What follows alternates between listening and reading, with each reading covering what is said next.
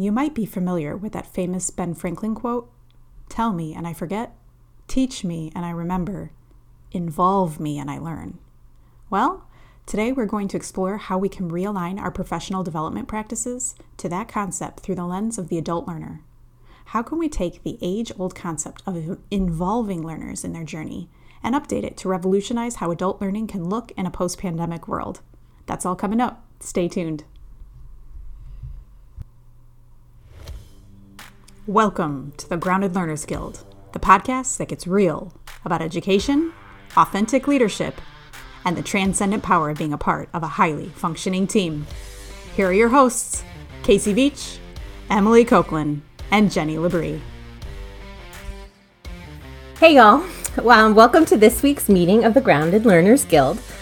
This week, our episode is entitled Firehose PD, and we'll be talking about the differences between professional learning versus professional development, learning in a pandemic for adults, and learning for adults that transcends our current survival mode environment. And finally, we'll be talking about some hacks we use to adapt Firehose PD into larger but simpler sustainable change. The intention for this episode is that by the end, you'll recognize effective professional learning that works for either yourself or those that you lead. And for our listeners who are in a position to create professional learning experiences for others, we hope that by the end of this episode, you will be able to ground your design in adult learning theory, as well as prepare yourselves to capture inertia created by an amazing system of educators that have been thrust into this 2020 e-learning environment. So welcome to our episode on Firehose PD. Before we get started traversing the professional development and professional learning waters, we are going to do a small notice and name, and that is offering an apology for the audio quality in episode 2. Things were a little bit unbalanced, and that is mostly due to a set of speakers that I had plugged in that was making nasty buzzy noises. So for that, I apologize. Totally living up to your imposter syndrome there, weren't you, Emily? That's right. I spend a few minutes talking about how I have no business podcasting, and then I ruin the sound quality for everyone just to keep it real. So thanks for sticking with us. Yep, exactly. We appreciate it, listeners. We will keep trying to improve as we go. Thank you. If you were to do, any of our listeners, if you were to do a quick Google image search of drinking water from a fire hose, you'll see some pretty intense, even humorous images. One of the first results that came up for me was an analogy that drinking from a fire hose is a pretty bad way to get hydrated. The water comes out too fast with so much pressure and intensity that it actually does more harm than actually good. We recently heard this term Firehose PD from our dear friend, an exceptional elementary coach that we work with, Suzanne Wider, when we were all kind of coming together and reflecting on our PD week at the start of the 2020 school year. And our listeners can't see it, but I used the term PD week in air quotes, and we'll talk about why that is soon. So before we really dive in to talking about this concept of Firehose PD, I think it's important first that for our listeners, we share why we're qualified to speak about the subject of professional learning. So Jenny, if you could start us off by talking about kind of our credentials and what we're bringing to this topic. Yeah, absolutely. So for Casey and I, we are just about to finish our degrees in educational leadership. I also have a master's degree in curriculum and instruction. Emily, your degrees are in?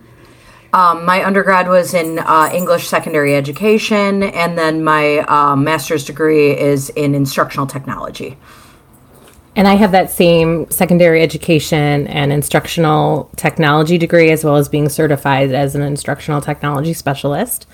I also think it's important to kind of share with our listeners our credentials when it comes to our coaching partnership and the training we have received as instructional coaches.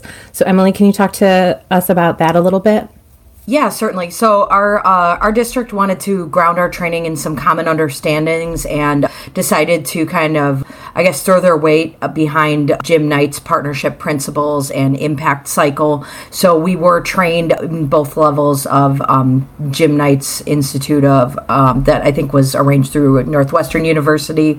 So we are all certified in our instructional coaching practice and, dialoguing and communicating with adults on the coaching level through that programming. And then finally, we bring a wide array of designing professional learning experiences. We have presented at local and national conferences, and then we also consult within our district for creating district-wide professional learning and consult with various division heads and buildings. So we do, this is part of what we do, and it's a part of what we love about our work as instructional coaches. So that leads me into that question. Then the next question is, what does that term Firehose PD mean to you both?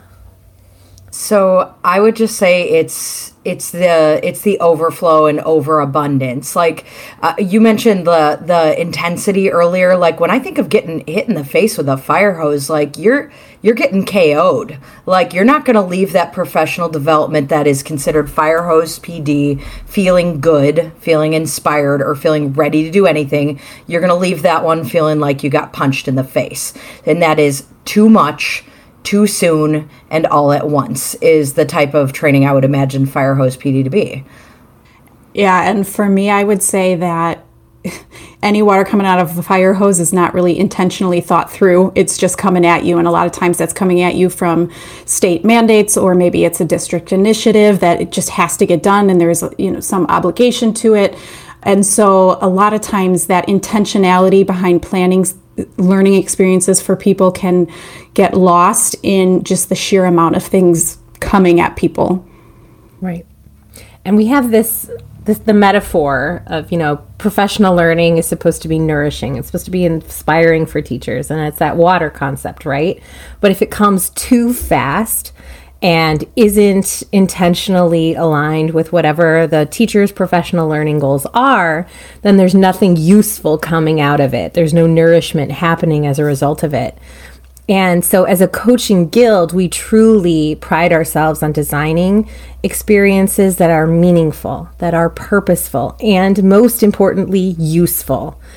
And I would even argue that this is very much applicable, and especially because our expertise is within the educational setting.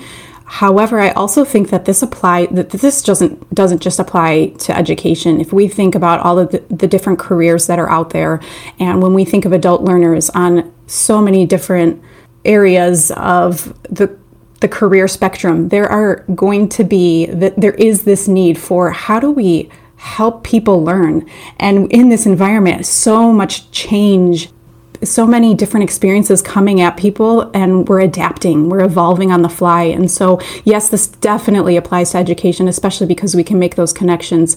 But, on a bigger level, I think that this applies to just about anybody that's evolving and adapting right now. Mm-hmm. Yeah. All in all, I would say if you are trying to help somebody learn, it's about the feeling that they're walking away with. Are they walking away, having been knocked down or brought down by what should be, like you mentioned, Casey, a nourishing and uplifting experience? Or is it something that's actually helping them feel refreshed and feeling ready to try something new? And I think also, when you internally reflect on you as a person and your own continuous growth, this also applies too. So depending on where you are in your career, or where you are, what place you're in, some people are in some really hard, heavy places right now, and others might be like really inspired and energized by some of this new stuff coming at them. So, for our listeners right now, when you're thinking about where are you in your career, how are you feeling about your growth? How are you feeling about where you want to be and what you could do, and the professional learning that's coming at you? Are you getting what you need? Is it nourishing? And if it isn't, what are some steps that we could take to hopefully find the professional learning you need to be your best self? I also think it's important for us to kind of talk about the difference between the terms. When you talk about providing learning experiences for adults, there's kind of two terms thrown around, and I think you'll find with our guild, and hopefully this extends to all of our guild member listeners out there, words matter. Word choice truly does matter. And when it comes to thinking about adult learning experiences, there are two phrases that are typically applied. The first is professional learning, and then the second is professional development. Professional development is kind of this, what you typically will hear from an admin or from a state. What sort of professional development are you providing for your teachers? And I think there are different connotations that go along with that term, professional development. Do either of you feel that same way? Absolutely. I'm so glad that this is getting into an episode here, because it's one of those things that I felt enlightened when I decided to think about those connotations, and when you come at it from an angle of learning versus fixing and developing and that sort of thing, what happens and what shifts and changes in your mind is a lot more positive and palatable. Yeah. And I would even say, leaning into what you said about words mattering, there's that, even just using the word development versus learning. Learning is something that you are engaged in and you're doing for yourself.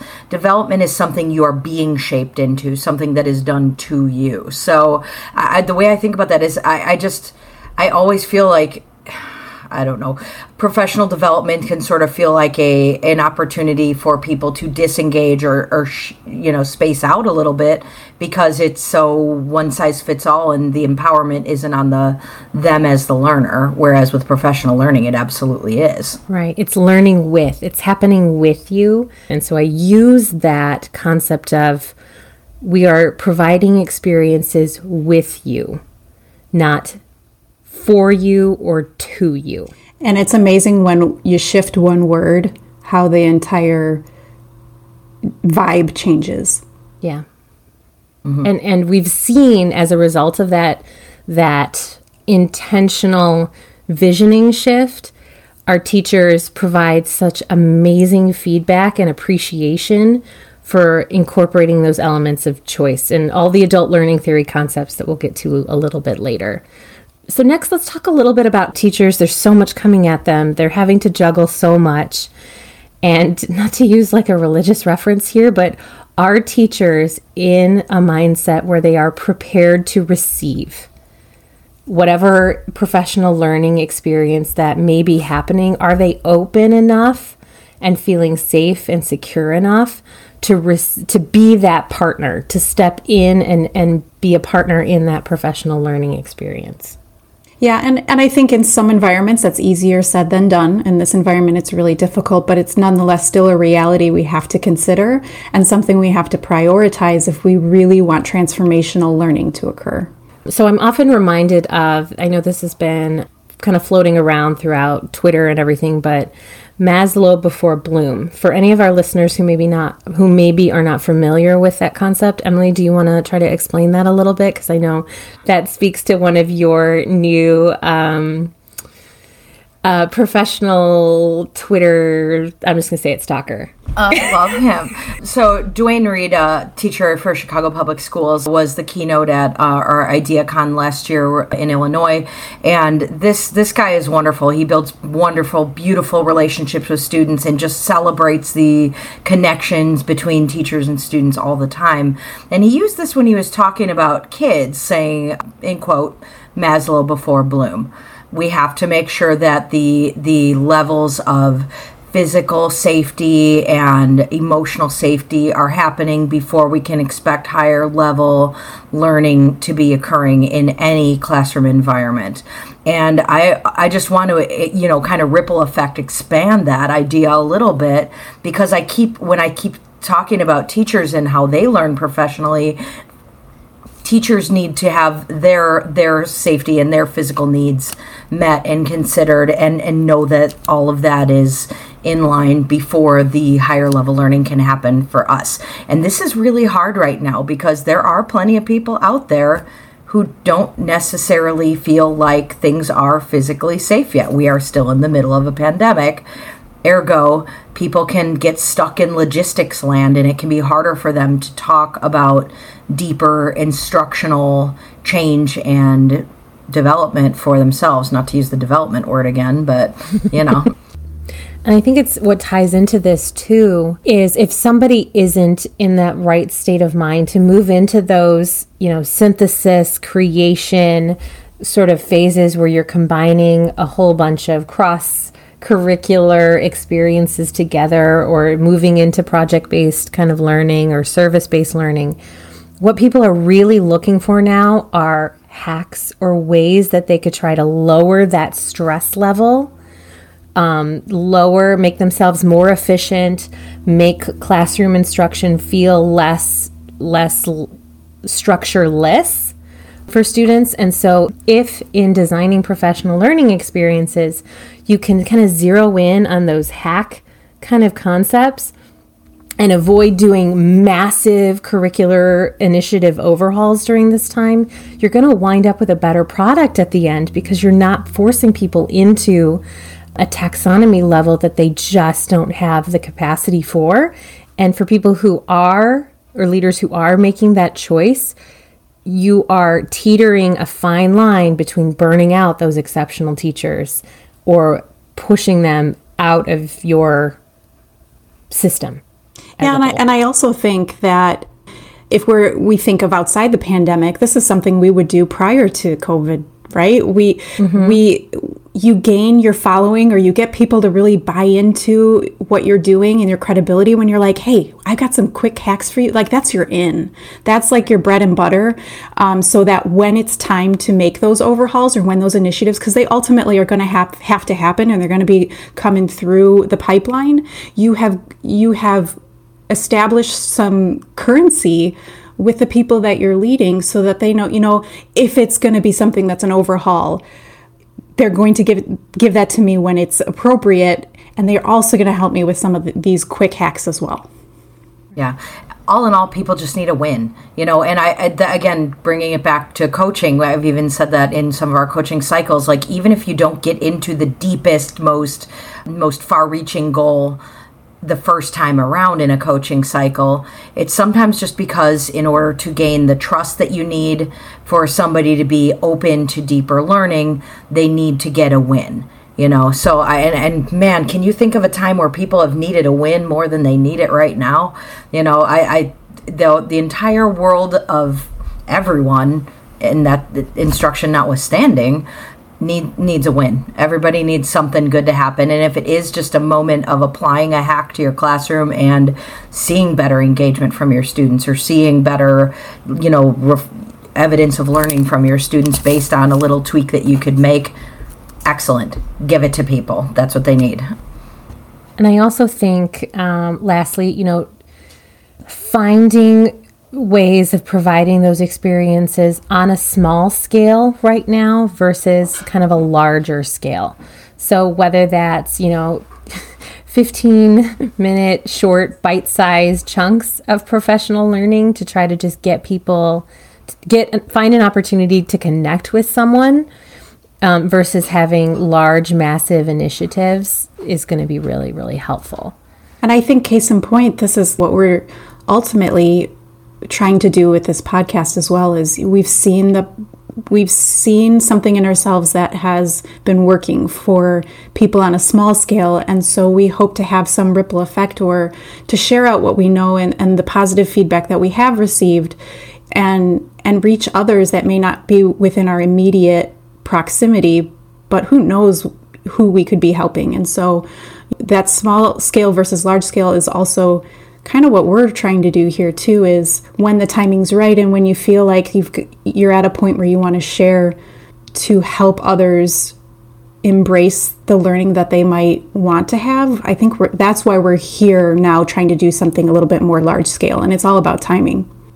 So we've talked about, professional learning in our current reality, but we also wanted to talk about professional learning that transcends where we are as a society and as a country and as a united world, given worldwide pandemic. Emily, what's one of the first things that you kind of think about when you step into a professional learning planning session? So I think maybe one of the biggest things that you can do is to know your learners, know your audience. We've often gone into, planning for professional learning series that we've created for teachers in our school by doing some surveying, finding some topics that are of most interest to people, talking to people, seeing what type of queries or goals have been coming up in our coaching cycles. Like, you have to have relationships with people before you expect that they're going to assume you have anything worth hearing, And I also think that it's not just about proving your own street cred. I mean, we tried to do that earlier, but I think most of it is about knowing what they want. It's not about you, the presenter or the facilitator. It is about them, the learners, and what they need most at this point in time. It may or may not be what the district wants them to learn, or what the school board or the nation wants them to learn. It might just be something, like we mentioned, that can help them very much in the moment, but you can always make connections as you go. But find out what they want and find a way to weave it in. Well, and Emily, I want to touch on what you just said there, finding connections as you go, because especially for somebody who's in a leadership role or position, who's thinking about how do I reach others and help them when they have something that maybe is outside of, or something that maybe you're not seeing how they fit together, the puzzle pieces between district initiatives or laws that come into play that we have to get people trained in and that sort of thing. And really that comes down to, and I think something that as a team we've really worked hard to do, is helping align what people's needs and wants are with and connecting to those initiatives that are coming through. And that's something, Casey, I feel like I've really learned from you. Something that my skills have grown significantly because of the work that I've gotten to do. So I think it's important that you even, how did you school me? Where did that come from? I don't even know. I don't know if that's my literary nerd, secondary teaching experience background, but finding patterns has always been something I've always loved about, literature and film, and finding those symbols, finding those themes, finding those threads that all kind of tie everything together. And I just find that if you can help name those connections for people, it helps make the new learning more digestible. And it's just good educational theory, right? We've for those of us who are in education, about schema. Tapping into that prior knowledge and tapping into that prior experience helps people cement in new learning, right? So that's always just been a skill that I have had. And through our coaching conversations, I think we've gotten better at asking those sorts of questions. How is this connected to something that's part of the larger mission and vision of what we're trying to do? Or how is this connected with a value that we've explained? So we're actually living those things that we've committed to doing. So I think through questioning and making sure that you are making we've used this phrase very recently, but making the covert more overt through that naming kind of process. And at least for me, it didn't come naturally. It's something that in working alongside you, I saw you do consistently and saw success and saw you really reaching people and them really connecting the dots because of your facilitation, that it's taken practice for me. But now that I'm a lot more intentional about how I'm helping people make those connections, you see the bigger purpose, and then you ultimately are doing your job. You're doing your job not only for those teachers that you really need, but you're also helping draw the connections to the larger mission. Well, and jumping on the Casey Love Fest train. through the skeptic goggles, there is an adept way to handle the, how you spin district and or, state initiatives, and how you can infuse that common vocabulary in new learning for teachers particularly.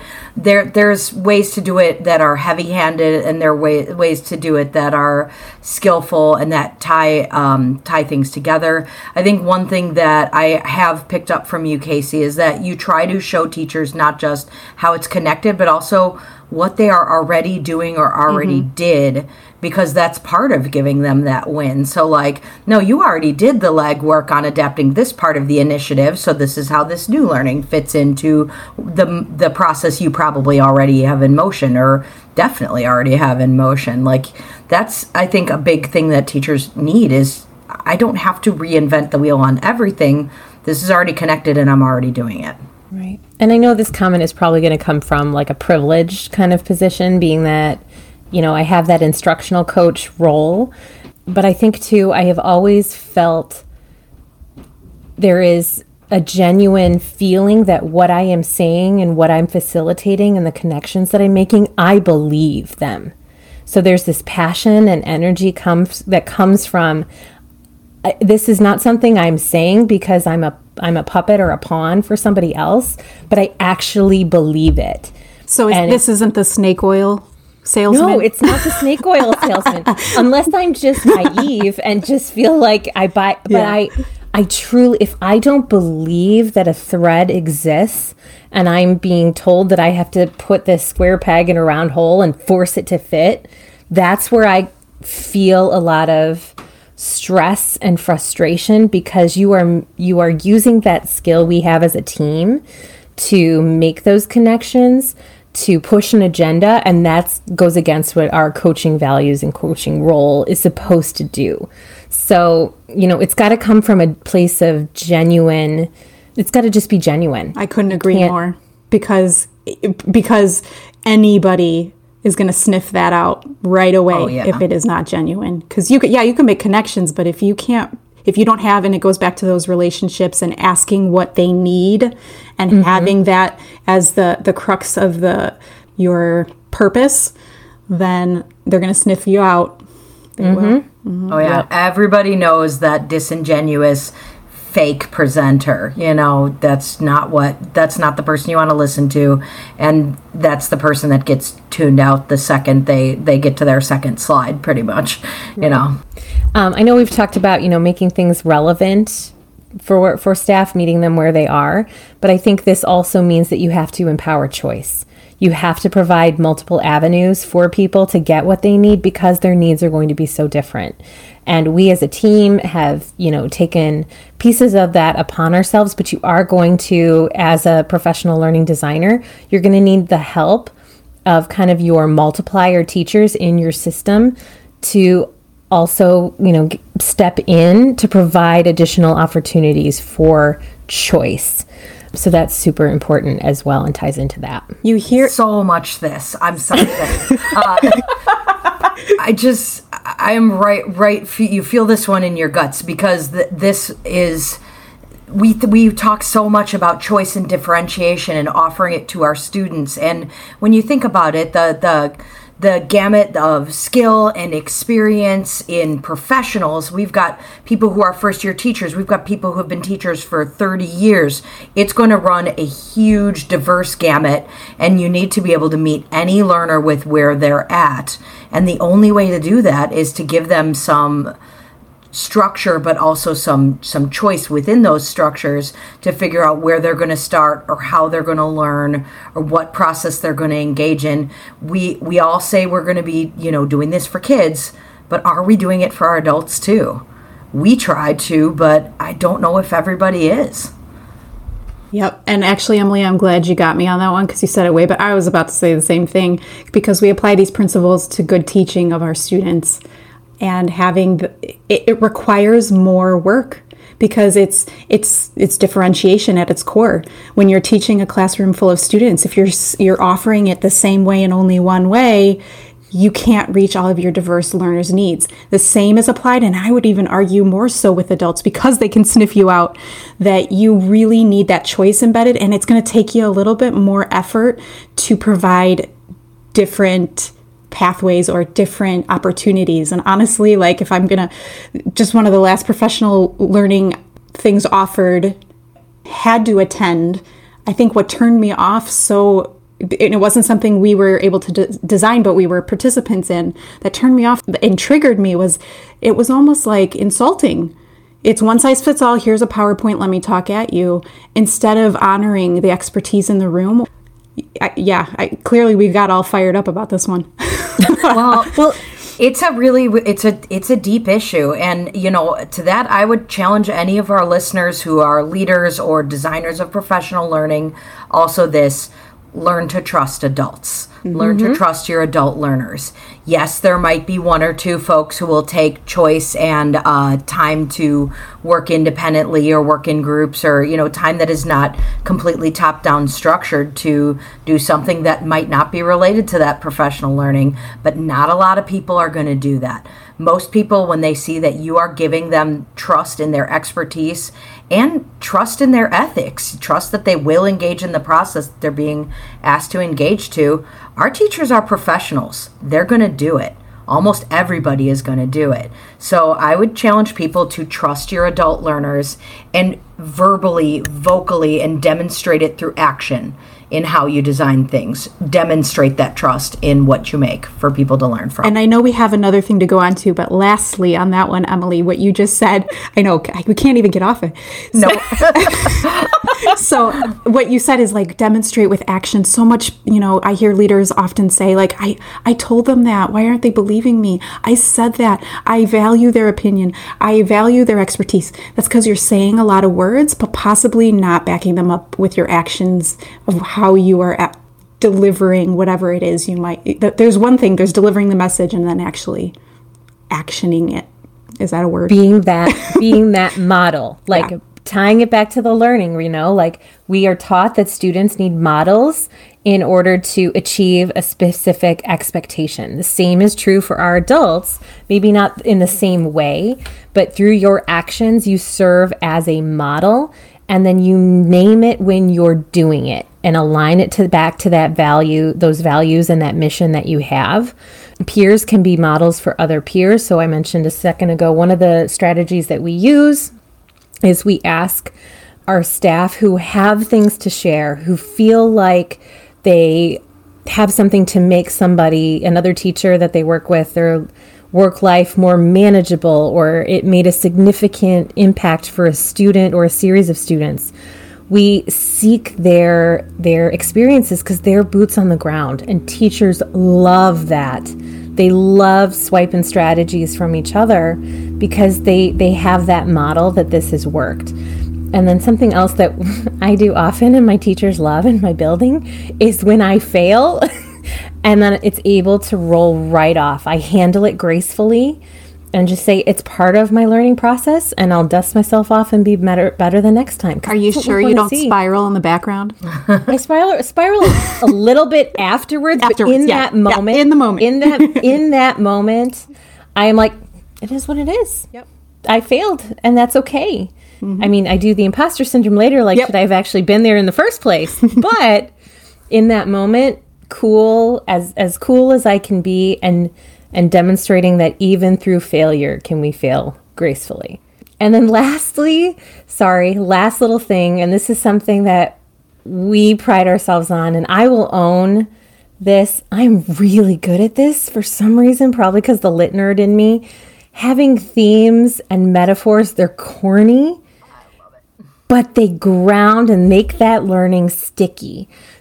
So one of my favorites that we've done in the past is we had a series of professional workshop that was all aligned to songs by the artist Queen. Like, it was so much fun to integrate the music, to integrate the song lyrics, that just having that theme was able to energize people and help those who attended that session really get something sticky out of it. So not only that, but like make it a little bit playful. Everything is so serious and so heavy. I think we get so into these metaphors, and cheese be damned, we're going to keep doing it. We get so into these metaphors because it's fun. Yeah. People, you're coming to learn about something that's going to improve you as a professional, but if you get to talk about, Schitt's Creek or Queen or something that's awesome at the same time, that's going to make it a little more fun. Or a fire hose like we're doing right now. I mean, yeah. Which, absolutely. Speaking of, so our kind of last segment before we play our game I have to give credit to our super awesome wordsmith genius, Emily. She kind of came up with the name for and the concept of our last segment. So we've talked about Firehose PD, but we've got some hacks for you. Emily, you want to kind of actually do the intro to this segment? Yeah, so we're looking at a number of hacks, 5 hacks that turn the fire hose into the garden hose. Because if you drink from the fire hose, we've already established KO. You're down for the count. But you're lying if you've never drank from the garden hose. Everybody has done it. My kids do it all the time. If I put the sprinkler on, they're drinking from that thing. So people actually want to drink from the garden hose sometimes, and that's not going to knock you out. It'll be refreshing. It'll be fun. It'll feel a little bit different. So let's share some hacks on how to make that fire hose, streamline it down into just a normal garden hose. Yeah, the first one that we need to talk about is norms. We've had a conversation in the past that one of us is most skilled at delivering and sharing what the norms are for a particular PD session. Jenny, do you want to talk a little bit about this? Sure, I'd be happy to. And I am not that one. So norms are one of those awkward, like you hear about, like it's a good thing to establish norms and make sure you have your expectations on the onset. We always have this as a part. We try and do almost like a give and take. I do, or we'll do this. If you do this, meet us halfway. It's one of those, we'll start and end on time. We're going to make sure you have work time. If you would make sure to be present and that you would be able to invest in yourself today when we're all together. So all these norms. But of course, like I always feel like I'm putting people out. So I bombed when I tried to do this section on our professional learning. But my dear friend Emily, you are the norm queen. I don't know what you do, but you know how to say it where it comes across rather than saying just that dry, please do this, and it's a little bit more digestible. Well, and you hold people to it. Like we were in a TV and she's like, we really did ask that you really focus on yourself during this time. Like without it being a naughty teacher, we're treating you like a child. Like you are able to expertly weave and recenter somebody towards that norm without, doing the naughty teacher slap. I would never. It's and that's my skeptic hat. I try to think of this from, okay, I'm sitting here and nobody wants to be told these are the ground rules for our training together. I am no adult wants a grown ass woman. I don't want to hear it. What I want to hear is there is a sense of give and take here. We as presenters are bringing something to the table, and as facilitators are bringing something to the table. You as teachers are bringing something to the table. We will do this if you will do this, and this training will give us all something that we need, and we're here to learn together. And if you frame it that way, people are more receptive to hearing the norms. And for whatever reason, I've got the spin on that, so I'm just gonna be the keeper of the norm slide forever until the end of time. And the gut check for me is like, I oftentimes like, do we really need it? But when we don't have them, you notice it. So yeah, there's a reason why they're there, and that's why it's a hack. It's worth the investment of a few seconds once you learn how to deliver it correctly. And thankfully, I have Emily on my side to do that. Yep. What's the next one? Next hack is to streamline to actual need. Like, what do teachers actually need right now in order to be either, and it's picking a focus, right? You can't, if you focus on all the things and make all the things a priority, nothing is a priority. Thanks, Pete the cat. So picking what do we actually need to focus on right now based on what our teachers are telling us that they need. Yeah, and I think we touched on that a little bit already, especially because, you're making those connections, but knowing what your teachers need is going to give you a good bang for your buck. Next up we have is building off of the collective intelligence. And when we as a guild were talking about how to kind of bring this up, it's so important. It ties back to that Ben Franklin quote that you heard in the intro, right? It's involving people in the learning, encouraging them and finding opportunities so they can be actively engaged in the learning is what's going to really cement that in and more likely lead to that transformational change. And adult learners, when you think of adult learning theory, there is that power of self-concept and drawing on your past experiences. So as soon as you're tapping into that collective intelligence, you're tapping into those adult learning theory principles that say this works. And, elephant in the room, because I am this type of person. When I pick my seat in a professional learning, I don't want to move. I don't either. But we always make people do it. Why is that? So, it's the thing that makes us the most uncomfortable because it does push us out of our comfort zone. But at the same time, it really does. It's one of those learning practices that you have to find a way to integrate, but also be respectful of your adult learners and what their needs are. So you provide the opportunity, and if someone's not doing it, you don't go over and wag your finger at them. And, that's their choice. And I know some people might be listening and saying oh, no one does that to an adult. You'd be surprised. I have seen it firsthand happen. Yep. And it's just that's how you're going to get people turned off right away, and you've already lost them. Yep. Emily, you want to give us the next hack? Totally. The next one is to give people actual time to work. If we are talking about trying to give people their hacks and to have something be immediately applicable, but if we just dump thing after thing on teachers without giving them a time to shape it to their own curriculum, their own upcoming lessons and units, then it's not going to be immediately usable. It's going to be another thing on the to-do list. So if you carve out that time, integrate it into the professional learning, that's what's going to give teachers that opportunity to infuse their upcoming instruction with the new learning. But you have to give them that gift of time to apply. And that's always hard for us, but we know it's true and it's important, but we always have way more content than we have time for, and we've got to prioritize them ahead of our stuff.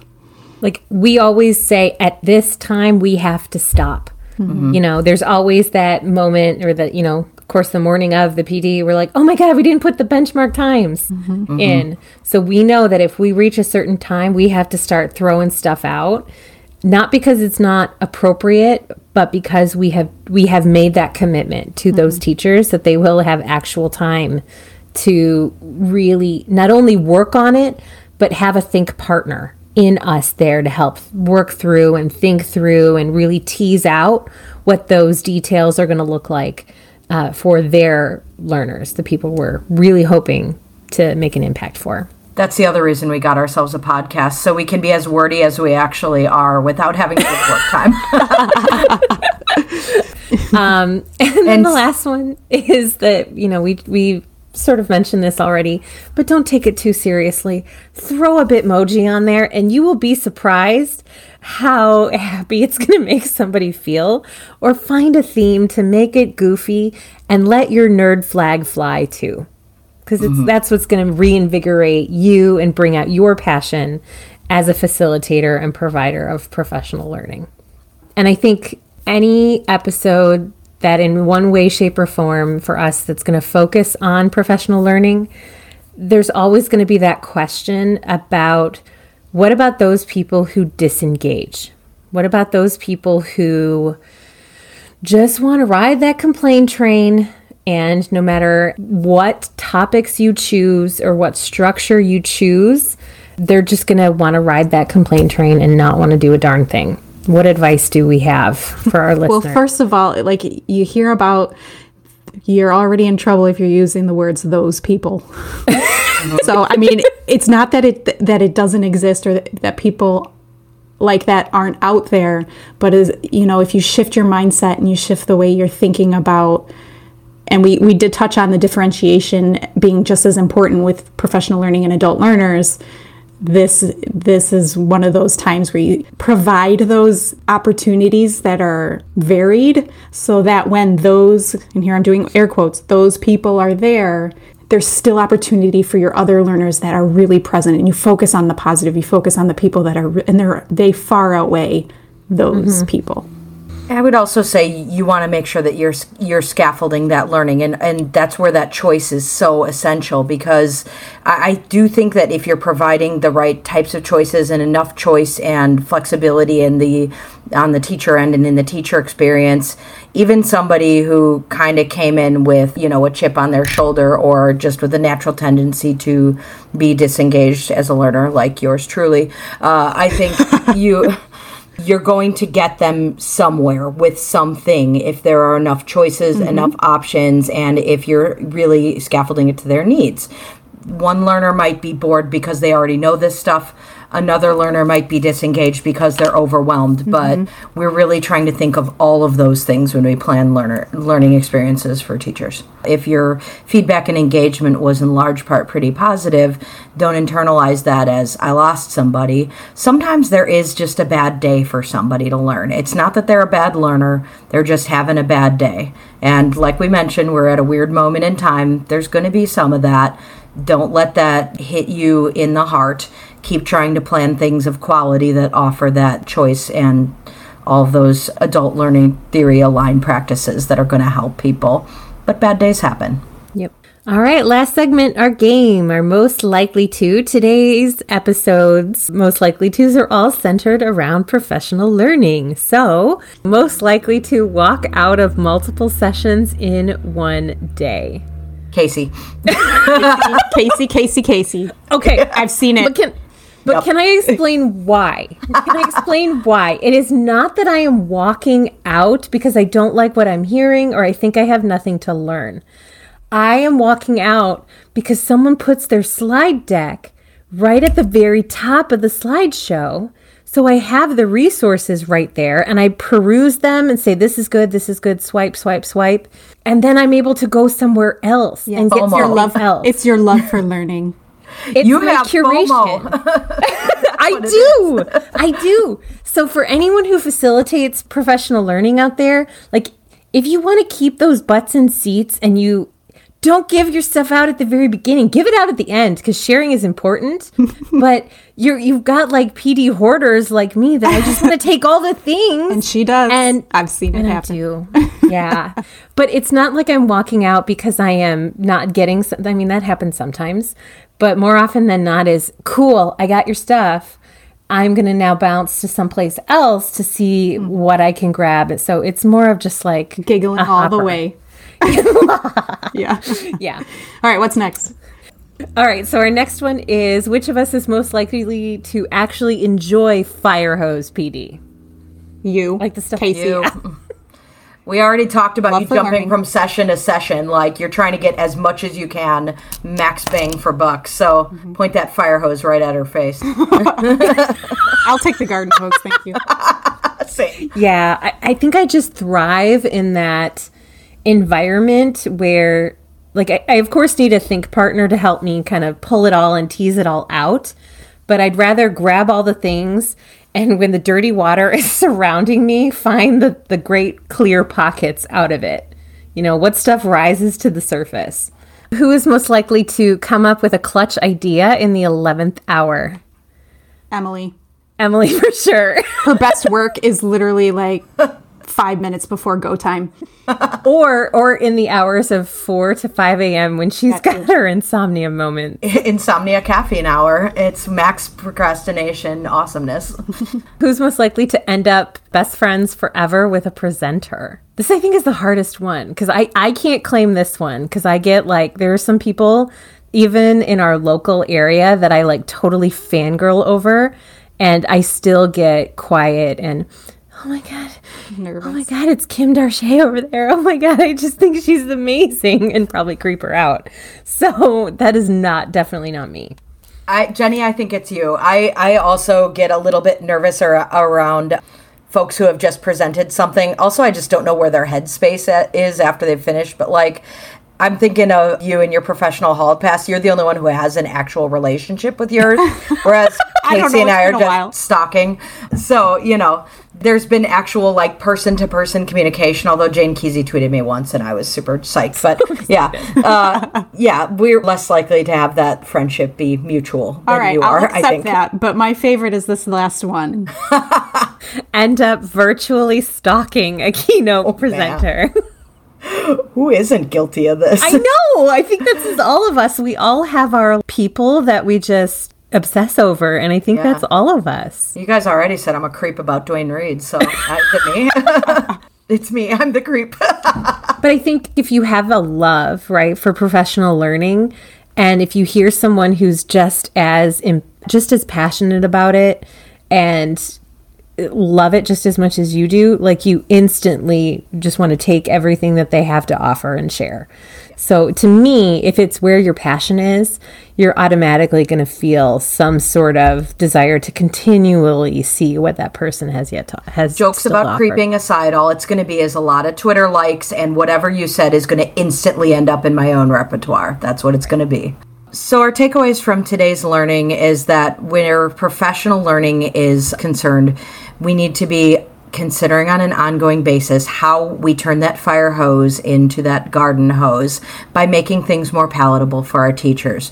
We do that by grounding things in choice, by considering our learners' emotional needs, by modeling things and using models that are important, and using those little hacks to try to help people get what they need out of the professional learning that we're offering. And now a taste of what's to come in upcoming Grounded Learners Guild meetings. Our next one, we're going to be talking about dirty words and unpopular opinions, which is one of my favorite topics. We're going to be talking about some of the things that people hate to talk about or hear in education, and talk about how our experiences have colored that, and maybe talk about a way to translate some of those dirty words and unpopular opinions to make them work in the world that we're working with today. The next one is going to be on make it work mindset. It's going to be on taking ideas and having people implement those ideas ASAP at whatever cost. Just smash that right through and put it across the goal line, regardless to what it's costing people. I think that there's a lot we can say about that, and we're going to be doing a deep dive on make it work mindset. That's a wrap on today's episode. It's our sincerest hope to advocate for adult learners, and we aim to contribute to this community with genuine conversations about education, leadership, and topics that matter to you. If you'd like to connect, you can find us on our website at thegroundedlearnersguild.com. Follow us on Twitter at @cveacher, @techcoachm, and @JennyLabrie. We believe in the power of feedback. It helps us continue to grow and allows us to bring you quality content. Subscribe to our podcast and leave us a review. Thanks again for joining us, Casey, Emily, and Jenny, in today's episode of the Grounded Learners Guild. See you at the next guild meeting, and in the meantime, do your best to stay grounded.